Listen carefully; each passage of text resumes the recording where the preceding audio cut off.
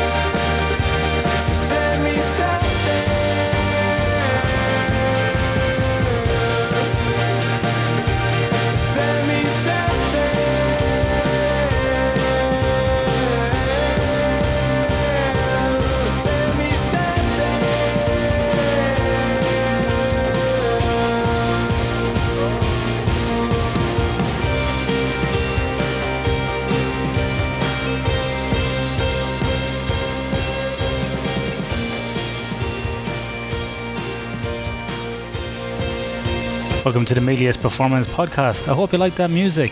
Trying to change it a little bit. That one there is dedicated to our long-time listener, no-time caller, Matt Roach. Matt, you deserve the call out. Thank you for your feedback. We're trying to change the music. If you'd like to buy us a corporate license, Matt, I'd appreciate that as well. I'll send you my bank details. Alright, in this episode we are talking to Mr. Ben Hutchinson, who is in the middle of his PhD. Now, Ben is a very experienced guy in the area of safety science. Ben has probably, about 15 years or more experience in this area. He's been around for a while, and so he's quite experienced in it. Ben has had roles from being a combat engineer in the military to working as a personal trainer, working as a safety manager, and is currently working as a HSE manager whilst undertaking his PhD as well. Ben's education ranges from Bachelor of Applied Science, Human Movement, postgraduate degrees in exercise science and rehabilitation, graduate diploma in occupational health and safety management, masters of occupational health and safety, and Ben is currently undertaking his PhD or Doctor of Philosophy in Safety Science. And Ben is investigating, or what he's looking at, is seeking to understand how in high-risk environments we build up false assurances and false senses of confidence. And he calls this fantasy planning. In our safety systems, plans, controls and practices which are not aligned to the actual or likely degree of harm and vulnerability. So what I often liken this to is, we have a great system that sits on a shelf. It's great for auditing. It looks really nice and pretty, but that's not actually what's happening out there on the shop floor. And it's adding no benefit or no value to people undertaking these high-risk activities. So in this episode, myself and Ben discuss this at length. We delve into some different examples. Gets quite nuanced in some areas as well. I think if you have a background or an interest in occupational health and safety, this is definitely an episode for you. We don't talk a lot about kind of sleep and nutrition and so on, but we talk a lot about safety systems, the design, the deployment, the issues around them, and potential pathways forward from this. Ben also has a great understanding of the current literature around this, and I learned a lot out of this episode, and I hope you do too. As always, you can follow us at meliusconsulting.com.au, over on Twitter at meliusperform. Keep an eye on the website as well. Got lots of blogs, lots of papers that are coming out recently, lots of information, scientific breakdowns and much more, and we're hoping to offer more and more here in 2021. I hope you enjoyed the episode. You got any feedback, especially on the music? Email me at ian.dunican@meliusconsulting.com.au. Hit me up on LinkedIn as well, and maybe Twitter to a lesser extent. I don't really interact on Twitter.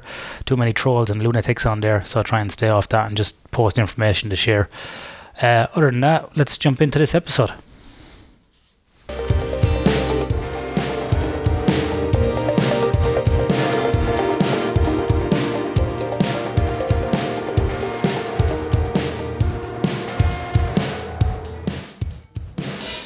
Welcome back to Melius Performance Podcast. Today I am joined by Ben Hutchinson. Ben, how are you doing?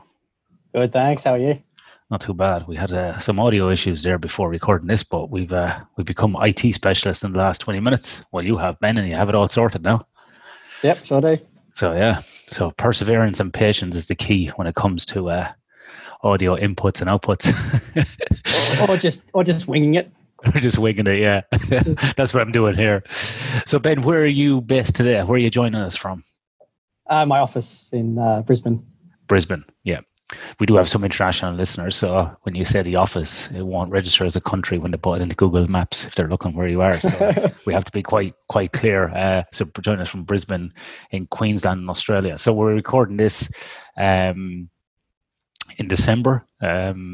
Things have started to open back up and in COVID land. So most people now can travel in now. Queensland, even WA opened up this week as well.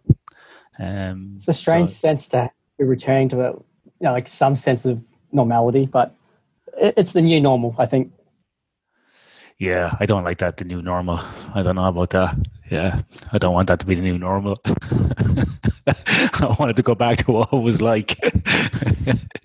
In saying that, I'm not missing traveling on a plane for work anyway. Maybe for holidays, but not for work.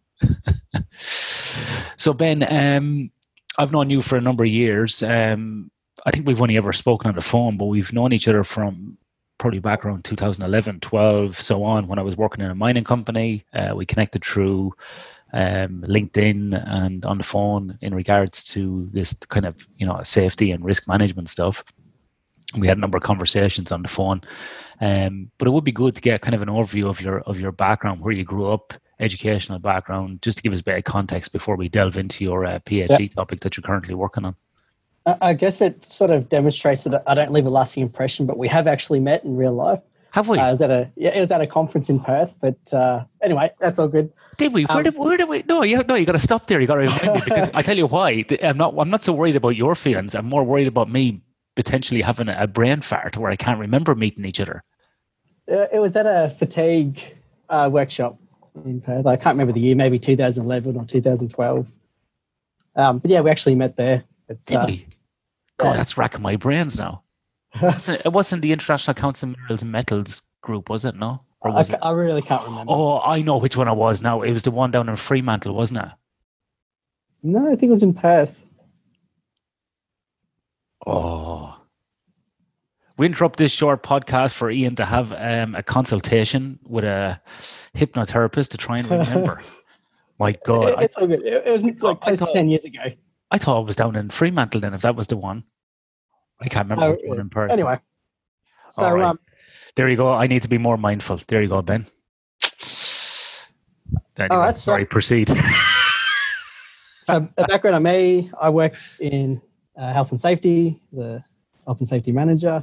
Mostly been involved in construction, oil and gas construction, pipeline construction, chemical industry, but with a lot of heavy involvement in construction. So construction's been involved in most of my professional career. I started in exercise physiology, but I never actually worked in that industry. I went pretty much finished at uni. I'd worked as a personal trainer and fitness and other things like that. And as soon as I finished university, I went pretty much into fatigue risk management, particularly interested in human factors, but human factors is such a vast area. My niche was very much fatigue risk management. So I consulted through industry there. And I guess like a lot of safety professionals, I kind of fell into health and safety from there. And that's what I've been doing for the last 10 years. It's interesting, isn't it, Ben, when you talk about exercise physiology, there's so many exercise physiologists not working in exercise physiology. Like the array of people that have studied this area, but then move into non-related fields. So like, for you, for example, at least you're in a somewhat related field in the health area. I know people that have done exercise physiology end up becoming, police officers. Yeah. My own wife actually did human movement, sports science back in, she won't allow me to say the year, so I won't say it. But now she works like in operational readiness for like rail in a mining company. There's so many different ways that people go from exercise physiology. There's another guy who did a PhD in it, but now is a train driver. Like it's such an interesting degree, but so many people kind of do it and then go, that was okay, and then move on. Why do you think that is? Has it got to do with the industry, the pay? What is it? Yeah, I think it's a few factors. You know what? On that point, I can recall now when I did human movement, so it was a 4-year degree, and hardly anyone in that course actually wanted to do physiology. They wanted to become physios, or they wanted to use this as a bridging course to go into somewhere else. Yeah. That was just my view, but I didn't find a lot of people that were really genuinely interested in that field. And I think part of it is just the opportunities in the industry. Like a lot of the opportunities, you could probably argue that you're a glorified personal trainer. Yep. Not there's anything wrong with that. I started as a PT, but what I'm saying is for 3 or 4 years of your life invested in university to do pretty much what you're doing before. I think when it comes to injury rehab, there absolutely are second fiddle to physios. Like that is their bread and butter. So you don't have that real depth of knowledge around injury rehab for musculoskeletal. For the physiology side, absolutely. I mean, that is what exercise physiologists do quite a lot of. But then quite a number of people go into, they do their courses so they can do, the monitoring for ECGs and whatnot. I think there's a few factors. I just think that there's not a lot of opportunities in that industry that really drives people. And it absolutely is a bridging course for physio and OT and those sort of courses. Yeah. A lot of people are interested in. So for me, it was pretty similar. I was originally interested in getting into physio. But then just through chance, I found sort of my niche, which was human factors, and I just haven't looked back. Yeah, I've seen a lot of people do exercise physiology, human movement, that sort of area, and then go in and do medicine or go and do honours, go do PhD. See a lot of people in the sleep world actually have done this undergrad and then moved into sleep science, more like kind of clinical medical settings, being a sleep scientist in a hospital or in a laboratory in a university. So yeah, it's quite interesting. I think what it does do really well, though, it gives you that good grounding in science.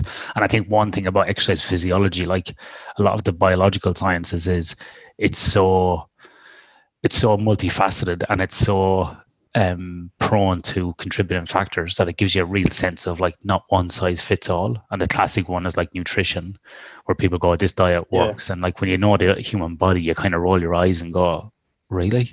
that works, and everybody's so different. You know, like, you know, you talk about the scale of there's people like me and you, Ben, and then there's people like The Rock, you know, but we're all humans, but there's a vast difference in between like myself and The Rock, for example, the wrestler, you know, just as there's a vast difference between myself and Donald Trump. But anyway, that's humans. So that, yeah, that's the way it works, I suppose. So Ben, recently, well, a few years now, you've been working on your PhD, and one of the reasons why I wanted to have you on, Ben, was because you've been very, I suppose, active on LinkedIn. You're posting lots of really good information. You're kind of breaking down some recent papers that come out. You're kind of, you know, putting up direction there for the industry and so on. But you've been working on this PhD for a few years. I remember we spoke about, you know, potential PhD topics for you a number of years ago over the phone. So where did you land, and what's the focus for your PhD currently? Yeah, so I guess I've working in health and safety, like many practitioners, I've become a little bit jaded, I guess, is probably one way to put it, around the work that we do. And I think Dave Provan, who I recommend you get on the show to talk to, his work's been really good in sort of in exploring what it is that health and safety people do. Like what does a common day or a week look like for us? What do we believe about what we do, the impacts that we have?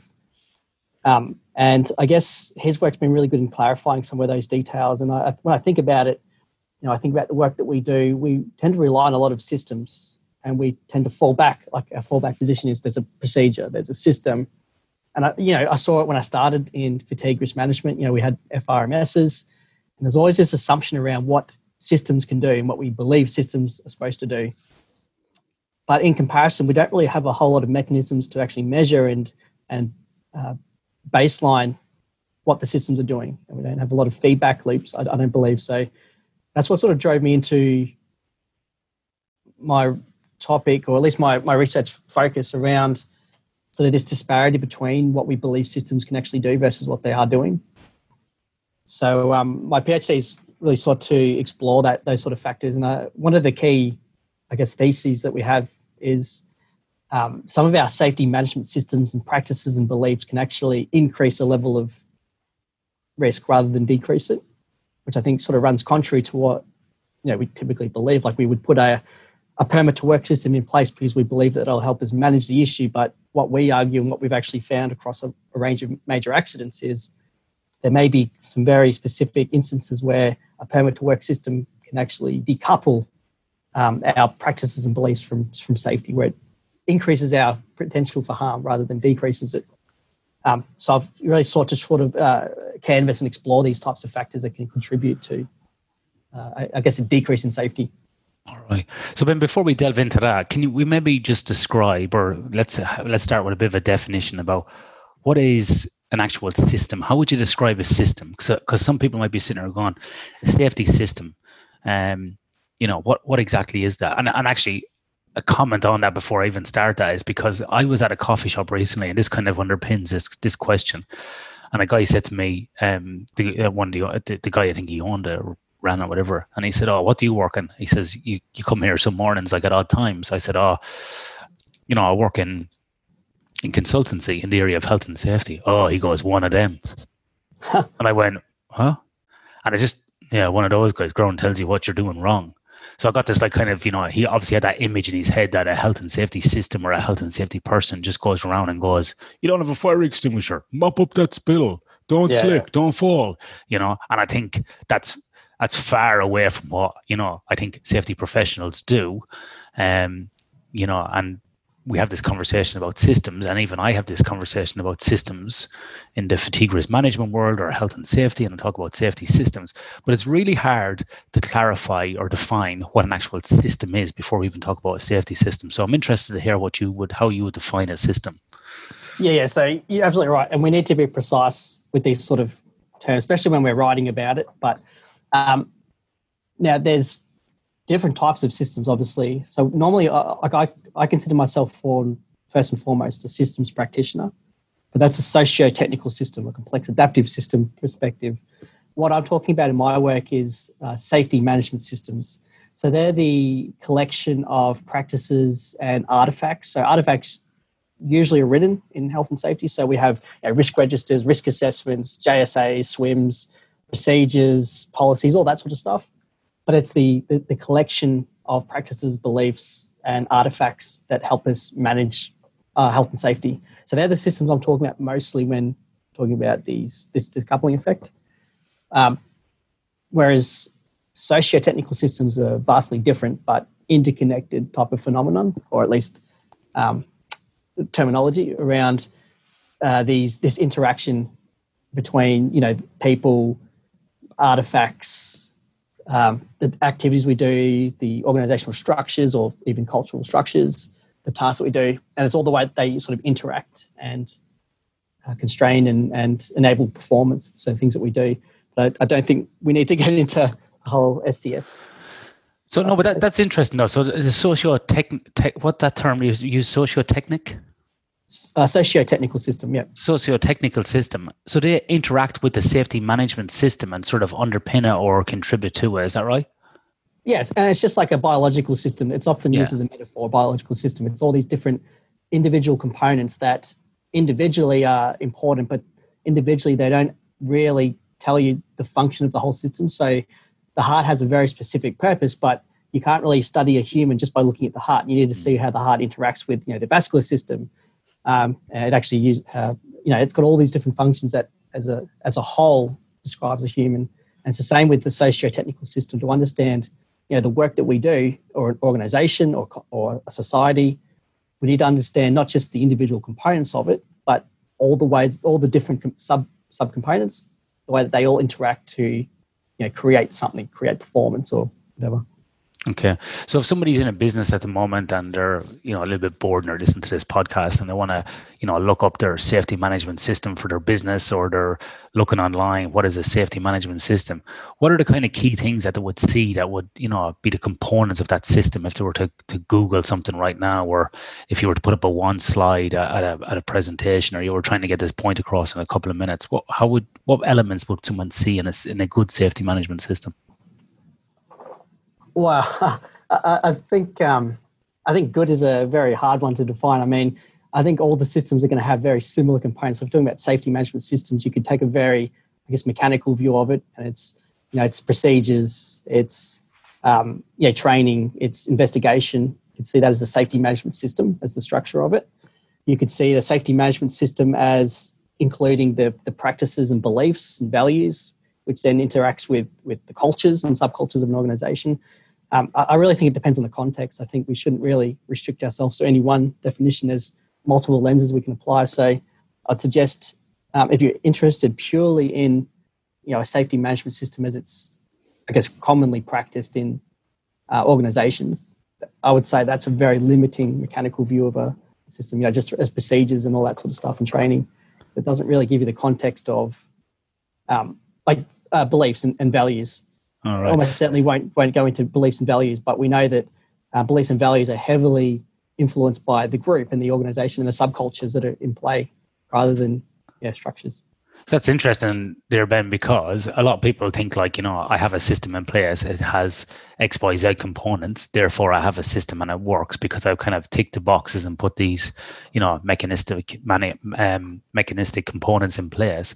But what you're saying there is that whilst they might be important, we can't limit ourselves to having these 10 items and that's the safety management system sort of ticked off. It can be those 10 things, it could be 5 things, and it interacts with other parts, and it's not actually limited to a certain number or a set system.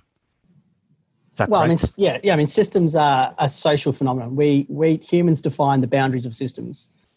So, I mean, there are some very clear, precise things like I had this conversation just recently around the definition of fire. There's a very precise chemical definition of fire, but you could easily, if you're investigating an incident of fire, you could easily classify it as a smolder, because smolder doesn't sound as bad.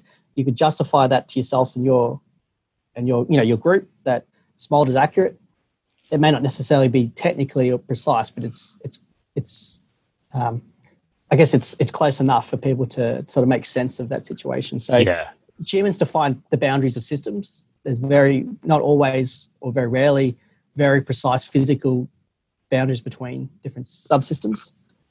So, and that's the same with safety management systems. I think you could easily argue it involves 8 factors. You could say it involves just 4 critical ones. So I think more important in the systems, and this is the as a systems practitioner, that's not the safety systems. Again, that's the socio-technical system, where we'd be looking at the interactions between the components and how does the whole system function, and how do you shape the behavior of it. So an example would be training. So you'd put a training program in place, and then you'd expect the training to increase someone's hazard awareness, but you need to understand all the system components to it, the resources that have been put behind it, people's existing beliefs around their vulnerability to those types of hazards. And we see that in major accidents all the time, that after the fact, it's very obvious what some of those major hazards were. But to people at the time, that was just one amongst 5,000 other issues that they had to manage and balance. And there was a lot of trade-offs around the resources and the time they can invest into it. So, I mean, we set the boundaries socially. So another question, Ben, that people may have or a comment would be, is the interaction of multiple systems that becomes cumbersome and difficult to manage. For example, let's take a mining operation. You got a mining superintendent or a mine manager has to run the mine production system, which will be, a group of tasks that lead into a number of processes which then interact and become the mining system, such as drill and blast, load and haul, deliver it to the crusher, for example. And then a subset of that might be the maintenance processes where, people are making sure the equipment is repaired and available at all times. But then to have the safety management system operating to the side as well, or on top of that, or integrated into it, however you use that. They might have an environmental management system there as well. They might have, legal and compliance, all these different systems kind of interacting and interplaying and sort of melting into one. It can become a bit overwhelming for people. So how do you, or have you looked at how systems, sort of the touch points of these systems, how to integrate? And is that an area where we should be more mindful about where these systems meet and kind of couple together to ensure that we're not doing duplication, rework, overwork, or having a lot of waste? Yeah, again, I think we're talking about different systems. So most of the examples you just gave are very distinct management systems, like, based on common safety management guidelines or the ISO standards based on codes of practice. Like, they're very discrete management systems where they have procedures, they have policies, they have informal sort of routines associated with them. If we're talking about the full spectrum, we'd also be saying about contracting systems, about belief systems that are in play. So absolutely, when you look at just the management side of it, as far as these systems we have, and obviously there's been a push for integrated management systems. My main contention is, and this is what we're exploring in the research, absolutely it becomes overwhelming. But one of the things is that we're mostly interested in, and I'm really interested in actually, is if we're all sort of aligned that we're doing a lot of stuff and we're not really properly managing the hazards that are out there, at least we're cognizant of what the issues are and we know that we're no safer than we really are. My main issue is when we use these management systems, when we complete all the sort of the safety activities, we do the risk assessments, the risk registers, the Haz ID workshops, the safety walkarounds. When we do all this stuff, we believe that we're actually improving our management over those hazards. We're managing them better, and therefore our level of risk exposure is lower. But in fact, we haven't really altered our objective exposure to those hazards at all, or at least we haven't as much as we believe we have. So I call that decoupling. So there's a coupling between the level of safety that we believe we have versus the actual level of safety. I think that's the most interesting part for me, is rather than just managing the systems and having troubles managing all these systems, we know that there's always been troubles and there's always going to be trade-offs between production and resourcing and time and all these sort of things. It's when we mistakenly believe that we're safer than we really are. That's what the most interesting thing in my research is. And in fact, I've got an example in mining. So I've consulted to mining and oil and gas. I've worked in oil and gas, but consulted to mining on a fatigue project. And they needed an external person to sort of validate their fatigue risk assessment, and they provided, and it was overwhelming. It was this vast spreadsheet mapped out to at least 2 codes of practice on fatigue, so one from mining and also one from the general Safe Work Australia, everything you can think of. And I was reading through it and I said, this is really interesting. Like, it's got everything you could imagine for fatigue, but not once have you told me what can actually kill people. Like, why are you trying to manage fatigue risk in your business? And your risk assessment's given me no indication of that. So I said, can you just provide me a summary, like just a quick and nasty top 10 of things that either will kill or permanently alter someone's life? Or, what concerns you about fatigue that you need to manage it? And I wasn't talking about health. Obviously, there are health implications of chronic sleep loss. But for actual physical harm, fatigue it modifies our hazard exposures. So it doesn't directly harm us physically. Health-wise, yes. So that's what I need to know. Like, if I'm looking at this risk assessment, I need to know, put it in the context, like, what is it that you're actually trying to avoid? Like, if you're saying that people, when they're tired after working consecutive night shifts, will be at a greater risk of error when they're operating in the control room, or if they're likely to not notice things in the environment, what's actually going to hurt them when something goes wrong? And that's what they couldn't provide readily. So I said, maybe fatigue isn't your problem. Maybe you just don't have a really great grasp over the work that you do and the levels of, and the sort of the hazards you have. And I know that's not true, literally. Like, of course they understand the work that they do. Of course they have some understanding of the hazards, but it was really how they could document, how they could actually explain it and integrate, their safety approaches to better manage work. And that's what they're there for. It's not there to be safe. They're there to do work. And the challenge is on us then to optimize as best we can at any given time, as much safety in that process as we can, while maintaining acceptable, reliability and effectiveness of work. And my concern is with those sorts of things, like those artifacts that we produce in safety, the things that we do, is by sheer fact of having that comprehensive, systematic risk assessment, we would have believed that we were safer, because it said everything. It said about cycling people through high risk activities or during the circadian lows. But I said, how's a supervisor going to interpret any of that? Like, it may as well be written in Russian or anything else. No one's going to be able to interpret that. You haven't even said, what is a hazardous task? When do supervisors need to cycle people through? Are we just assuming that they'll automatically know? Like, they probably would if you pressed them, but we just have these assumptions around what a safety system's supposed to do. And I don't think it's always appropriately coupled to its ability to deliver on those outcomes. Yeah, I think that's some really interesting points there, Ben, about ensuring that basically, fundamentally you understand the processes of work.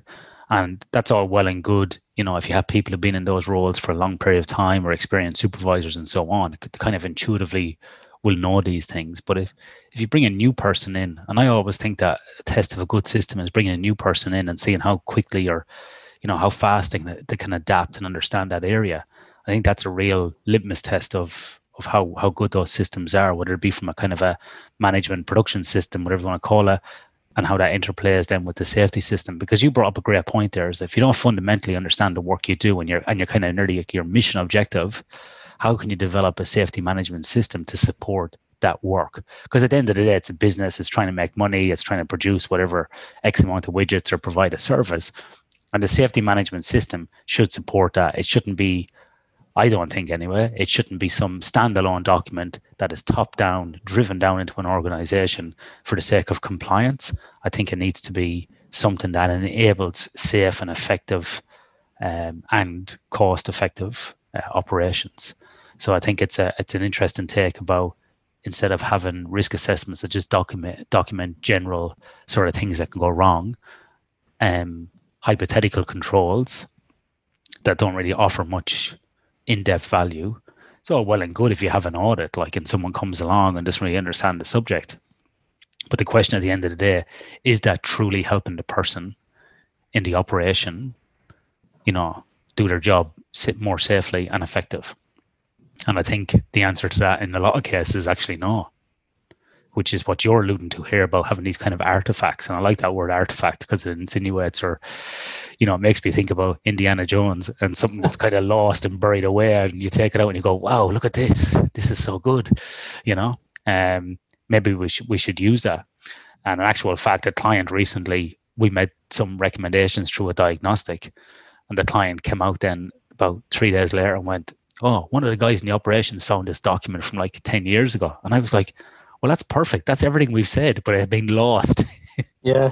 And I was like, that document just needs to get reinstated, right? But more importantly, all those things need to come back in, all those controls, all those things. Oh, they said they didn't do it because it was just too expensive. I'm like, well, that's going to be up to you as a business to determine, your cost-benefit analysis. But everything we found in the diagnostic that was lacking is actually covered in that previous system. So you've just kind of turned it off. Yeah. So yeah, I'm not sure what your thoughts are on that, Ben, about this system supporting the operations and how that works, and if that's something you've seen yourself. Well, when you think about it, the systems are supposed to be there to support people, but often that relationship is inverted. We're just slaves to systems. We fill out forms, we do permits, we do walkarounds, we have conversations because that's what we're told to do, rather than it directly supporting the behaviors of the system behavior that we're trying to get. So, the widgets, we're trying to maximize the widgets in the safest, most cost-effective way possible. The systems are supposed to be there to support us, but so often we're held hostage to them when we do these things that we just don't understand how they can directly impact on our work. And there's some really good work from like Griffith University around decluttering, trying to remove some of this excessive bureaucracy in safety systems. And it doesn't apply to safety, it applies to everything, but you can see it so much in safety where we'd have 2 levels of permits. Like we have a confined space permit and we have a subcontractor, and we get them to fill out our permit, but they also fill out their permit. We have 2 levels of supervision that may not be required. There's all this stuff that doesn't actually contribute to increasing the margins of safety, but we still get people to do it. Now we're effectively taking time away from them, putting more time into planning and putting more time into effectively having safe and more reliable work. So one of these principles really is around you need to make it as easy as possible to do the right thing and as hard as possible to do the wrong thing. And when I talk about work, and that previous point about maybe they don't understand their work well enough, I don't mean it like in the most direct, literal sense around, a welder understands how to weld. There's obviously issues around particular hazards, like in the process industries, around certain hazards that people just don't intuitively sort of comprehend. But generally, people have a pretty good understanding of the work that they do. What I mean is, and particularly at the management level, there's all these external and internal factors that constrain and shape our success and our performance in organizations. It's around contracting, resourcing, obviously budgets. And we're trying to manage a lot of these constraints all the time. Like it's always an ebb and flow. So when we think about a permit to work system, again, I'll go back to permit to work. That one's, I think, fairly topical in my work at the moment is we need to repair or fix up a permit to work system. We write the procedure and then we do a bit of training and we're all happy, pat each other on the back, but we haven't really looked at the factors that really shape how the permit to work system gets used. Maybe it turns out that the permit system doesn't reflect the way that work actually gets done in reality. Maybe they don't have enough time, or that they're resourcing. The underlying issue is it was a very competitive tendering process and we picked the lowest cost contractor, and there's been some delays and they haven't been able to recoup or put in variations for those costs. So they're having to cut time and money and resources out of their work. Suddenly now the permit to work system isn't really about the procedure at all. It's about trying to manage all these constraints to actually effectively do work. And the permit to work system is just another barrier in the way of that. If we're not really optimizing the work and all the constraints that sort of shape the work itself, it doesn't matter what management system we have. And my work really is focusing not just on that. Like that one's been really well documented in the safety science literature around, there's a gap between workers imagined versus workers done. And that's saying that managers and procedures say that work happens via A, but in reality it's via B, and there's a big gap between those two. Yeah.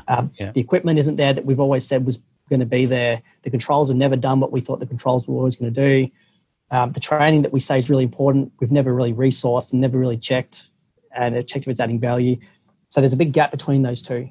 And my concern is, and my main focus is, that gap's really well known. It's when we have that gap, but we believe that we're a lot safer than we really are. And in fact, our level of risk and exposure to sort of harm increases because we think we're safer than we really are. Ben, a number of years ago, I remember being in a discussion with a general manager and getting into a bit of a debate with him. And he turned around, and I'm interested to hear your thoughts on this because it leads into what we're talking about. He said, if we have an accident or an incident on this site, he says, because people choose to do the wrong thing. And it's as simple as that, he said. We have systems here. We have X, Y, and Z.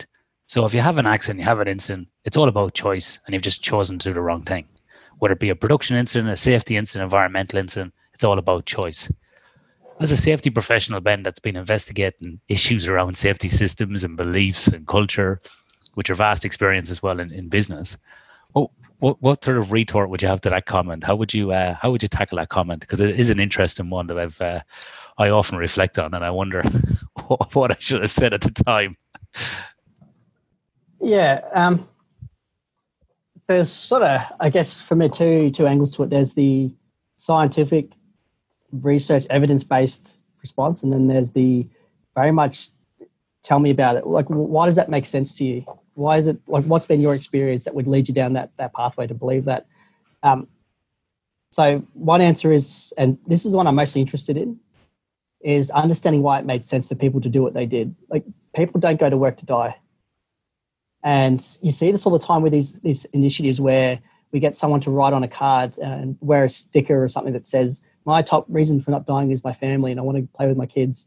Like, do we really need people to define that? Like, people don't go to work to die. They go to work to do a good job. Almost everyone takes pride in their work. It's only going to be the exception where you find people that generally don't care. So if they're not following a rule, let's find out why it made sense for them not to follow the rule. And this is the thing, when I go back to the other response I said was the scientific one, you could reasonably argue that 100% of accidents are due to humans, because humans do all the work. We design all the machines, we install, maintain everything. Like, we're involved somewhere at some point within the life cycle of everything, apart from volcanoes and Godzilla strikes and things like that. There's only a few examples where humans aren't somehow involved. But that doesn't really tell you much about, the sort of underlying how. Like, how was it that people were involved? And when you actually look at quite good contemporary research, and this is not settled science, like, this is heavily disputed between sort of behaviorists versus, I guess, I would be a systems practitioner, so behaviorists and system practitioners. We see behavior more as an element of the environment. So the environment really heavily shapes people's underlying values, norms, perceptions, and routines and behavior. So the first point is to really understand why it makes sense for people to do what they do. And the only way to know that is to go out and talk to them and understand the work that they do, the constraints that they face. There's been some really awesome research in this area, like in the Scandinavia, I think it was, in the rail industry. And there was a group of operators that routinely broke the rules. And now you could just say that, we write them up for a cardinal rule breach or a golden rule breach. We train them on the procedures, which doesn't make sense because they understood the procedures to begin with. They're training them on procedures they already know, doesn't make much sense. And then we go on about our merry ways and it still happens. What we haven't really understood is why they need to deviate from those rules to begin with. And it's such good research around this area. There's heaps and heaps of studies.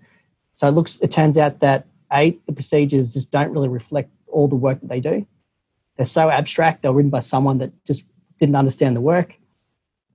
The procedures have such a long turnaround to be updated that they're always out of date and they rarely reflect current conditions.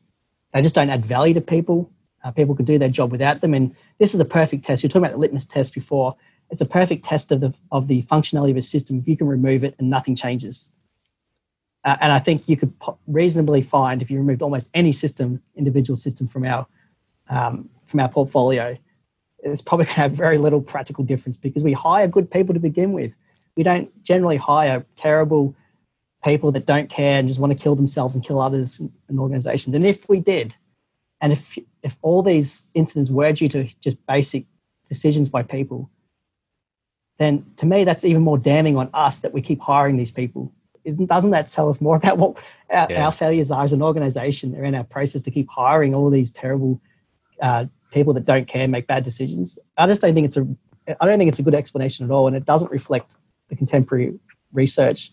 Now, certainly there is a lot of research around behavioural-based safety, which has found, looking at behaviours of people and individuals, but there's also a good body of research from like the social psychology perspective, from ethnography, from cultural studies, from anthropology. It also looks at behaviour as largely or at least strongly influenced by, the organisational and group level factors. And we look at psychological safety, safety climate, a lot of the safety culture research. It finds that most of these concepts are more related to groups and group beliefs rather than individual beliefs.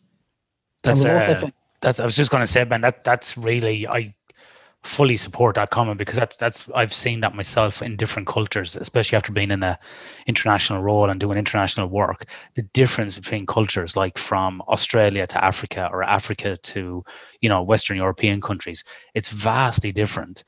One such one that comes to mind is when somebody had died in Asia.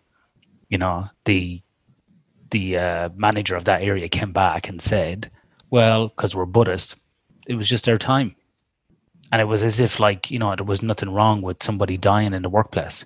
Whereas in Australia, we would be appalled, there'd be a major incident investigation, where this person was like, I'm not sure what the problem is really. Just culturally, it was really, really different from, those backgrounds and beliefs and how they fit into the system of work that we had. So it was just for me, it was a real eye opener. Or in Africa, how people approach work in different ways, but that wouldn't be considered normal here in Australia. So for example, I remember one piece of work I was doing in South Africa.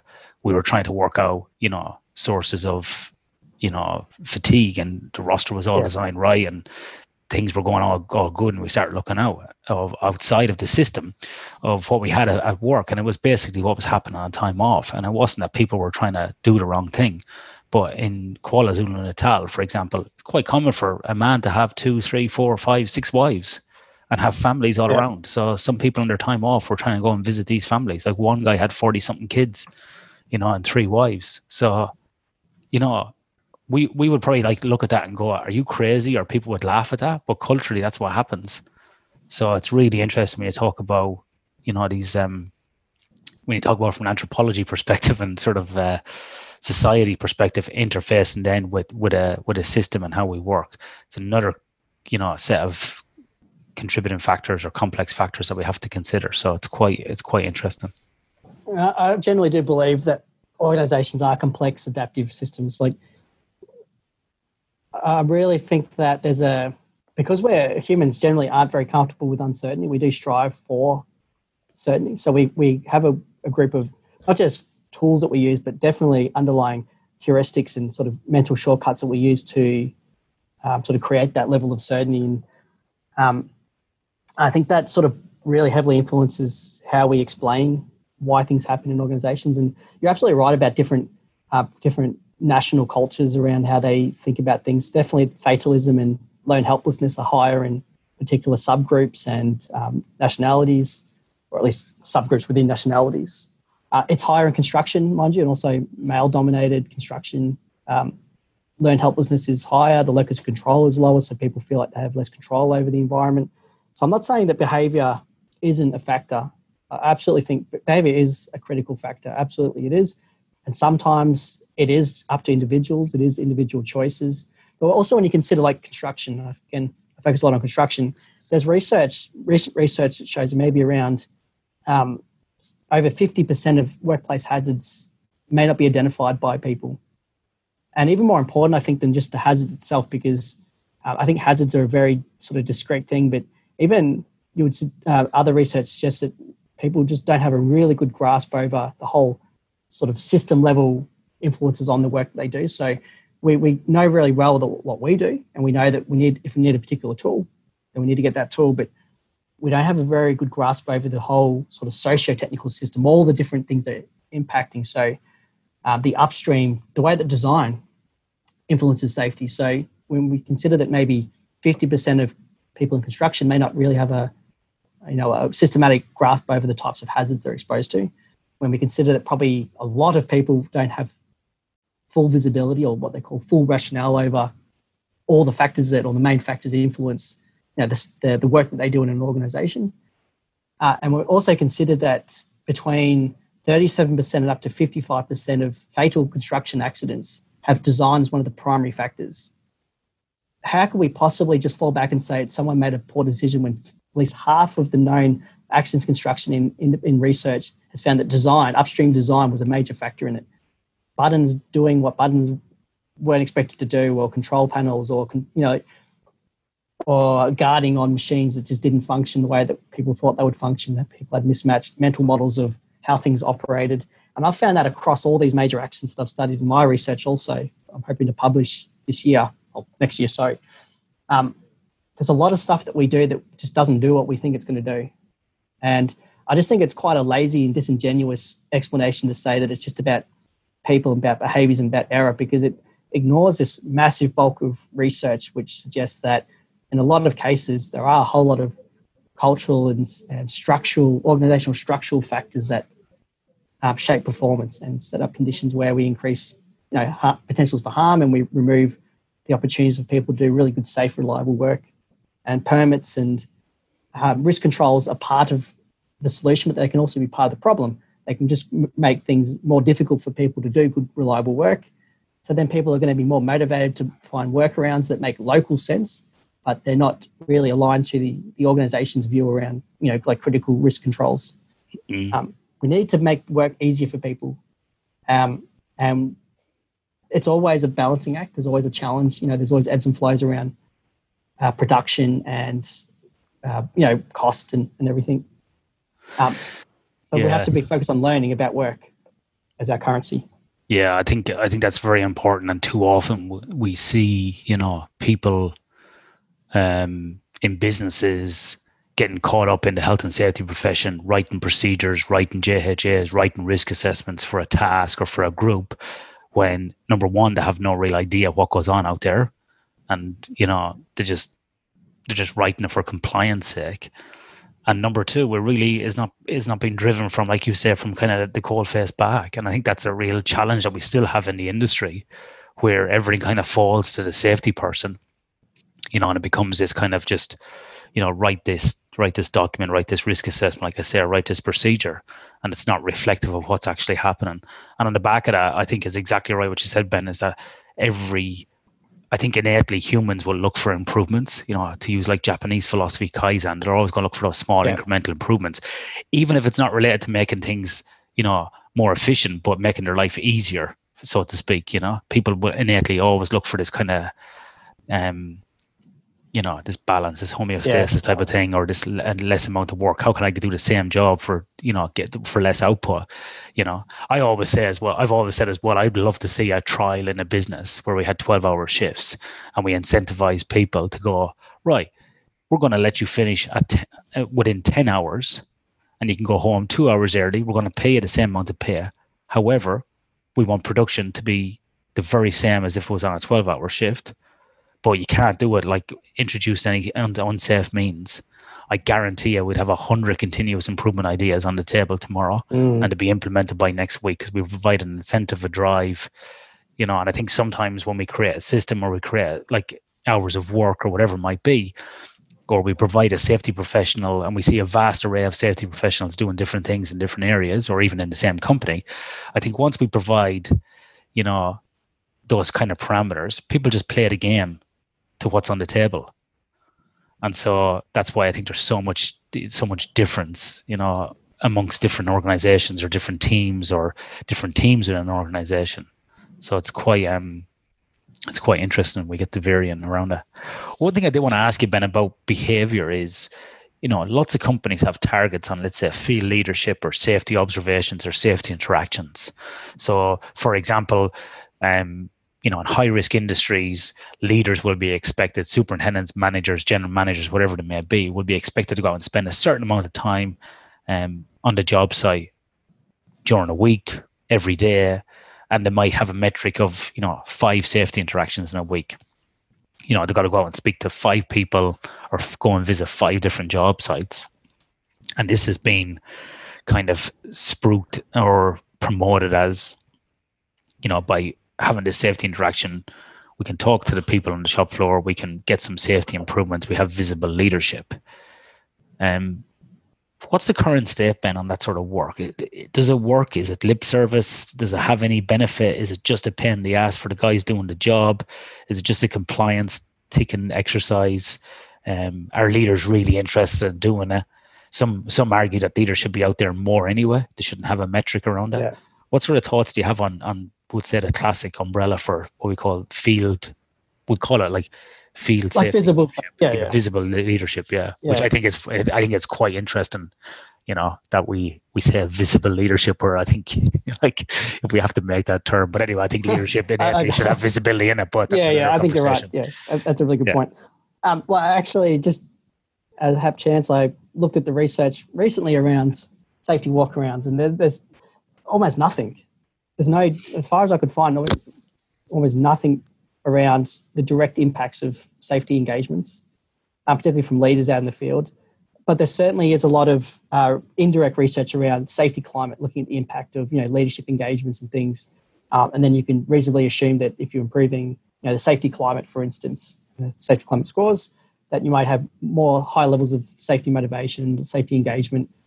My thoughts are the targets are always a slippery slope. Like, I think there's a phrase that once a goal sort of becomes a target, it stops being a good goal, because you essentially, you're talking about gaming before.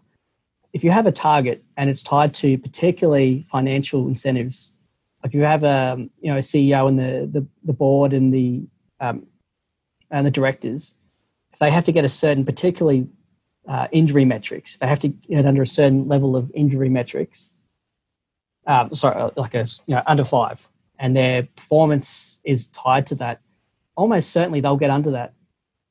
And the research has shown this, and people know and find ways to game the system. And they're not necessarily just blatantly fabricating stuff, but I'll give you an example. I'll talk about fire. And again, the fire's got a very precise definition, but you can call a fire a smolder. That's a very social thing with negotiated definition. NASA had a similar factor with the 86 Challenger disaster. And they had a turbo pump blade, so a fan blade. And their original definition of what a failure was any level of like microfraction on this blade. And over a long period of time, just very incrementally, nothing bad happened when they had these fractures. So the definition changed. So now it was like a fracture across half the blade was now a failure. And eventually, before the accident itself, the definition of failure was pretty much the complete destruction of the blade. These are good people doing the right thing as they saw it at the time. And I think it's an example of how we don't maybe directly always intend to game things, but we find ways to justify it, because humans essentially look for plausibility over accuracy when we sense make. So we find things that make sense to us. It's plausible. It fits sort of our group norms and values. That's how we do things around here. That's how we believe things work around here. And I think it's the same about engagements when you set targets. Now, for the actual doing the task itself, going out there and talking to people, absolutely, I think there's value. And we've seen that through other research, again, indirect research around like safety climate. And there is a number of studies that have looked at that sort of factor. And also, I'm not big on, there's this thing called the Delphi method, where you sort of get SMEs. So you could get a group of engineers or safety people and ask their thoughts to rank, 10 activities, what's the most important. And this Delphi method's found that, safety engagements and leadership engagements are one of the higher ranked factors, but I don't put a lot of weight behind those generally. I don't think safety people have a good grasp over work and the constraints that we work under. But absolutely going out and talking to people is critical. And a really good way to do it is to go out there and learn about the work that people do. And these aren't my questions, but these come from, like this safety differently approach. And I think they have some really good question sets for people to think about, sort of these curious questions around, tell me about your work. What's one thing that makes your work really difficult? When did you last have to improvise? What's one thing we make you do as a rule that just is so stupid that it doesn't make any sense to you? What's something we could get rid of? If we gave you $20,000 or $5,000 and you had to spend it to improve your work, how would you spend it? we can use these engagement sessions to learn about work, to improve the work that we're doing. Again, we're paying people to do work. It's our job to understand how we can best enable them to do really good, reliable, safe work. Just simply throwing further risk controls into the problem may not be a really good solution, because we know that people, when they don't value or understand rules and why they're there, find ways to optimize their work. It's like local optimizations. So I think there's a lot of value in these engagements and that visible, and I agree, it does seem a bit strange now to say visible leadership when visibility probably is a really critical factor in leadership. But I think there's a lot of things that we can do differently to improve the quality of the interactions, and just doing more of things and just asking more questions about safety may not get you the insights you need. I think sometimes we do need to shake up the sort of questions that we're asking and ask better questions to get better insights. And I think work should be our currency that we talk about, not safety. It needs to be about work, because safety is, like everything else, one of the factors and one of the constraints and the enablers of performance to enable work. So work needs to be what we focus on. And Ben, should it be seen as a positive, though, that people are, let's say, making changes on the fly, for example, or improvising on the task, or improving as they go along? Because some people may argue that's like a learning organization. This is like a really good feedback loop. We see this in martial arts, where people, engage in a grappling, scenario, which we've spoken on the podcast before, and they go, oh, that didn't work, so I won't do that. Or in striking, or we see it in the military, in military operations, when people do an attack on a position, for example, they will regroup and reorg at the end of that section battle drill, and they will sit down and will go, right, well, they'll do a little reorg, and they'll do before they redeploy and go to their next objective, they will do a very quick kind of results action review on the job, and then move on to the next one. So shouldn't that be seen as a positive as well, that people are doing that, even though it's not actually depicted in the system? Or should the system have more latitude to allow people to do this and build it back in? Yeah, this one, if you go onto LinkedIn and you look at the posts around, this one is always contested grounds around the amount of decision latitude that we offer people, especially at the front line. There's no one answer here. You'll always get arguments for and against. I'm more strongly aligned to the idea that rules are resources for action rather than things that constrain and guide performance. And so I've got a current paper which has argued and looked at a lot of the literature and argumentation, logic around this argument that, in fact, we believe that procedures and things do strongly guide behaviour, but they don't really. They sort of set up the sort of boundary conditions. They set up some of the key activities, but the actual process, the routine of doing work, isn't specified in the procedure. It's all up to people to negotiate at the time. And we expect people to do that, and they do it well 99.999% of the time. But that one time in a million or one time in 1,000 that it goes wrong, we focus on that one time and say, why didn't you follow the rules? Say, well, I haven't followed that rule for the other 999 times and everything went well, and it normally goes well. But we don't really learn from all those opportunities when things went well. And I think that's something we do need to look at, is not just success. We look at normal work. You don't have to wait for that one time out of 1,000 when something goes wrong. You've got every other opportunity right now in your organization to go out and learn about work. What makes it hard for people? What makes it successful? What are the critical success factors that they need? What are the sources of variability in their work? And variability is a huge factor that I think needs to have more airtime in health and safety around. To do the permit to work. I always go back to permit to work, but the permit to work process isn't the procedure. In fact, my current paper is the base sort of predicated on this assumption that, or this statement that, instead of, like, when we create artifacts, or when we do safety work, we design artifacts when what we really wanted to do was change a pattern of action. So what I'm saying is, and this was based on some other authors, a couple of authors, Pentland and Feldman, who work in this organizational routine area. But what they're saying is that instead of actually changing the patterns, the things that people do, we instead create a document, a procedure. And that's not the same. The procedure is not the thing that people do. And this is so I've taken that sort of lens. So I've recreated that and said that people create artifacts when what they really intended was to solve an operational issue. We want to solve, or we want to manage mine ventilation. So instead of actually addressing the underlying mine ventilation issues, we create a mine ventilation plan, but the plan is not the underlying issues themselves. And we can believe that we're managing the underlying issues when what we're really doing is managing the artifact. We're making changes to the document and tweaks to the document that really may not have any or the expected level of change in reality. And this isn't just a hypothetical. This is something that, like at Pike River, I argue in my paper that at Pike River, they were managing the system, managing the documents rather than managing the underlying issues. And we saw this again at the Esso Longford disaster in Victoria, and also this other one, this San Bruno pipeline explosion in the US. Essentially what happened was, in one sense, one interpretation was people were managing the system. They were doing the risk assessments, they're doing the risk calculations, doing the forms and the walkarounds, but they were managing the system rather than the actual issues themselves. So the systems became a proxy for the issues, but they're not the same. And this is an opportunity when you go out there to learn about work is you don't focus on the procedure, you focus about what people are doing, what they understand they're supposed to be doing, whether they have what they need to do it successfully and safely, and what are we doing to make it easier for them or making it harder for them. And let's be frank, the systems that we provide people are rubbish most of the time. They don't support us. They make things really hard for us. Is it really any surprising that people are finding workarounds, local adaptations, when the systems we give them are complete crud and it doesn't support their work very well? I think that's a very obvious place to start is what can we do to make it easier for you? So Ben, people would say then, right, well, if that's the case then, Ben, across multiple industries, what should we look at?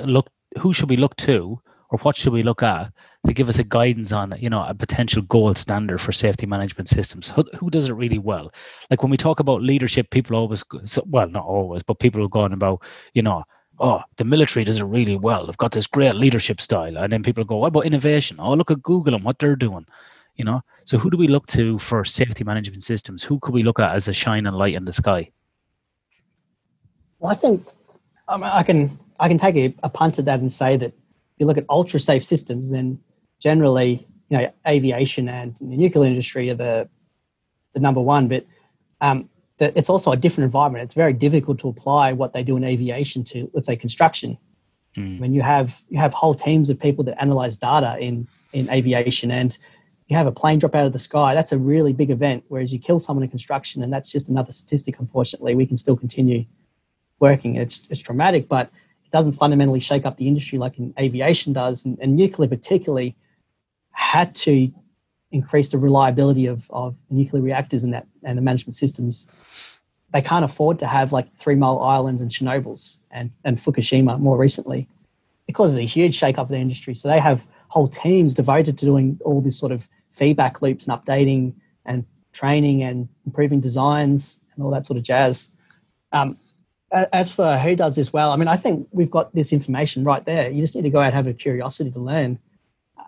It's not on the standard. It's not on your clipboard. It's in the heads of the people that work for you. If you believe that you've hired the right people, then you need to go out there and start trusting them. They call it this freedom within a framework. You set up the boundary conditions, and if we're talking about rules, again, this is very heavily contested. But rules should be a resource for action. It should support people to do the work that they need to do. It's not going to be a constraint on their behavior, which it isn't anyway. It's a myth. David Boris, who published some work in this area in safety, he said that there should be rules for rules. So there should be some guidance around how we actually use rules and where the flexibility can be provided on some of the rules and where there can't be much flexibility. But they call it this freedom within the framework. You set the boundary conditions, you allow people to manage most of the stuff in the middle, best way they can optimize it, and you maintain performance or safety within that safety envelope. Those hard boundaries that if something goes over those boundaries, really bad stuff happens. And they're, of course, metaphorical boundaries, but we need to understand where those boundaries of performance are. And that's very hard. And that does or can require some quite different ways to, measure safety and to think about safety and to practice safety. I think that's a very long way of saying I don't think we necessarily need to look at any particular industry. You've got high reliability organizations that's now more recently being tested in mining with the Brady report, or at least suggested. I don't think that's the option either. I think there's certainly interesting stuff around high reliability. There's resilience engineering and safety science that's I'm particularly interested in, but again, I don't think it's a silver bullet. I think we need to come up with our own sensible double loop learning approaches in organizations. And I think we start in our own backyards. We go out there right now and start talking to our people around what they need to do their work. And are we supporting to do that?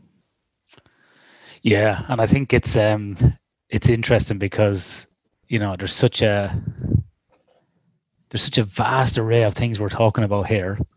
Some are abstract, some are like practical, some are in the systems, some are in the research, some are in different industries. Like it's just so many different factors you've got to consider all at once, you know. And it's just, you know, and then there's the whole thing about luck. And like as you were talking there about that, I was just thinking about I don't know if you follow Formula One, but last week there was a pretty significant crash in Formula One for the team, the Haas team, and one of the drivers, Romain Grosjean, he crashed into a barrier like in the very first lap, and the car exploded, basically like exploded into a fireball, and the car broke in two. Now, anybody who watches Formula One, that hasn't happened in a long time. Years ago, if somebody was in the cockpit there of that car, that would have been dead, would have been instantly incinerated. But because of like the safety system now in the car, with the kind of this like nearly like a shell in the front of the car, that the kind of I can't remember, they have a word on it, like a safety shell or I can't remember exactly what it was anyway, but it's like this little kind of cocoon that they're in nearly. Then they've got this halo bar across the top. Then they're in like 4 layers of, you know, fireproof and safety clothing. So the front of the car broke off, hit a barrier, and car exploded in 2 parts. The front part of the car was melted into the barrier. The halo stopped the fence from going in. So it was like a hard control or an engineering control, which drivers argued against a few years ago. So you could say, like, you know, for example, in our conversation there about people making changes or getting feedback from people, a lot of those drivers were against the halo. But the halo came in, so that stopped the fence coming in on top of him. The layers of fireproof clothing, you know, helped him not to die, basically. He jumped out. He somehow managed to get out the top of the car whilst there was a blaze. You Google this if anybody wants to see it. It's pretty shocking, like how he got out. And then, but what was pure luck was on the very first lap when the race starts is that behind the pack, when they start the 20 cars, there's a medical car with a driver and a doctor that goes around for the first lap on the start. And it just so happened that they were, because he started at the back of the grid or the back of the pack, whatever you want to call it.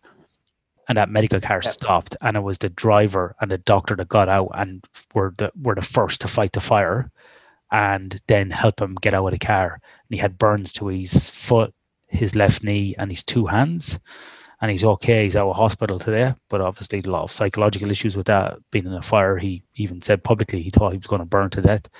It's pretty frightening for him. But there you've got, like, you know, safe systems in design. You've got, you know, PPE as part to play there. You've got a thing there that drivers didn't want but ended up coming in as a kind of a rule or a engineering control with the halo.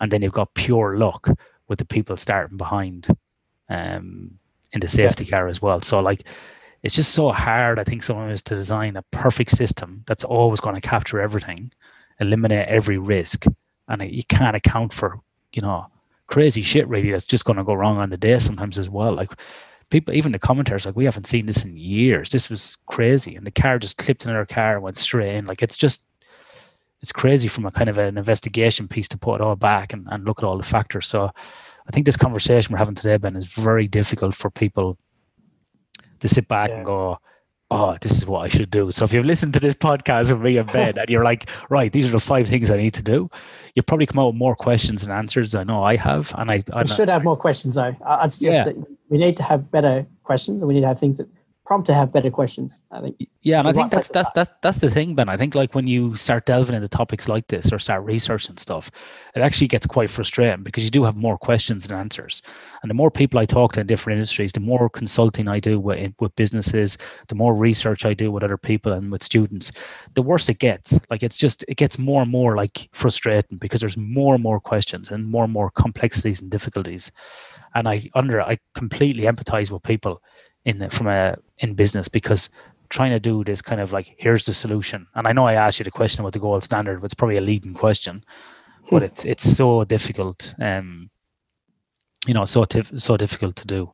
The reason why I didn't want to answer that question is, I'll give you a very specific example from my current study, is that no doubt there's particular accredited systems that probably are the most comprehensive for like management systems.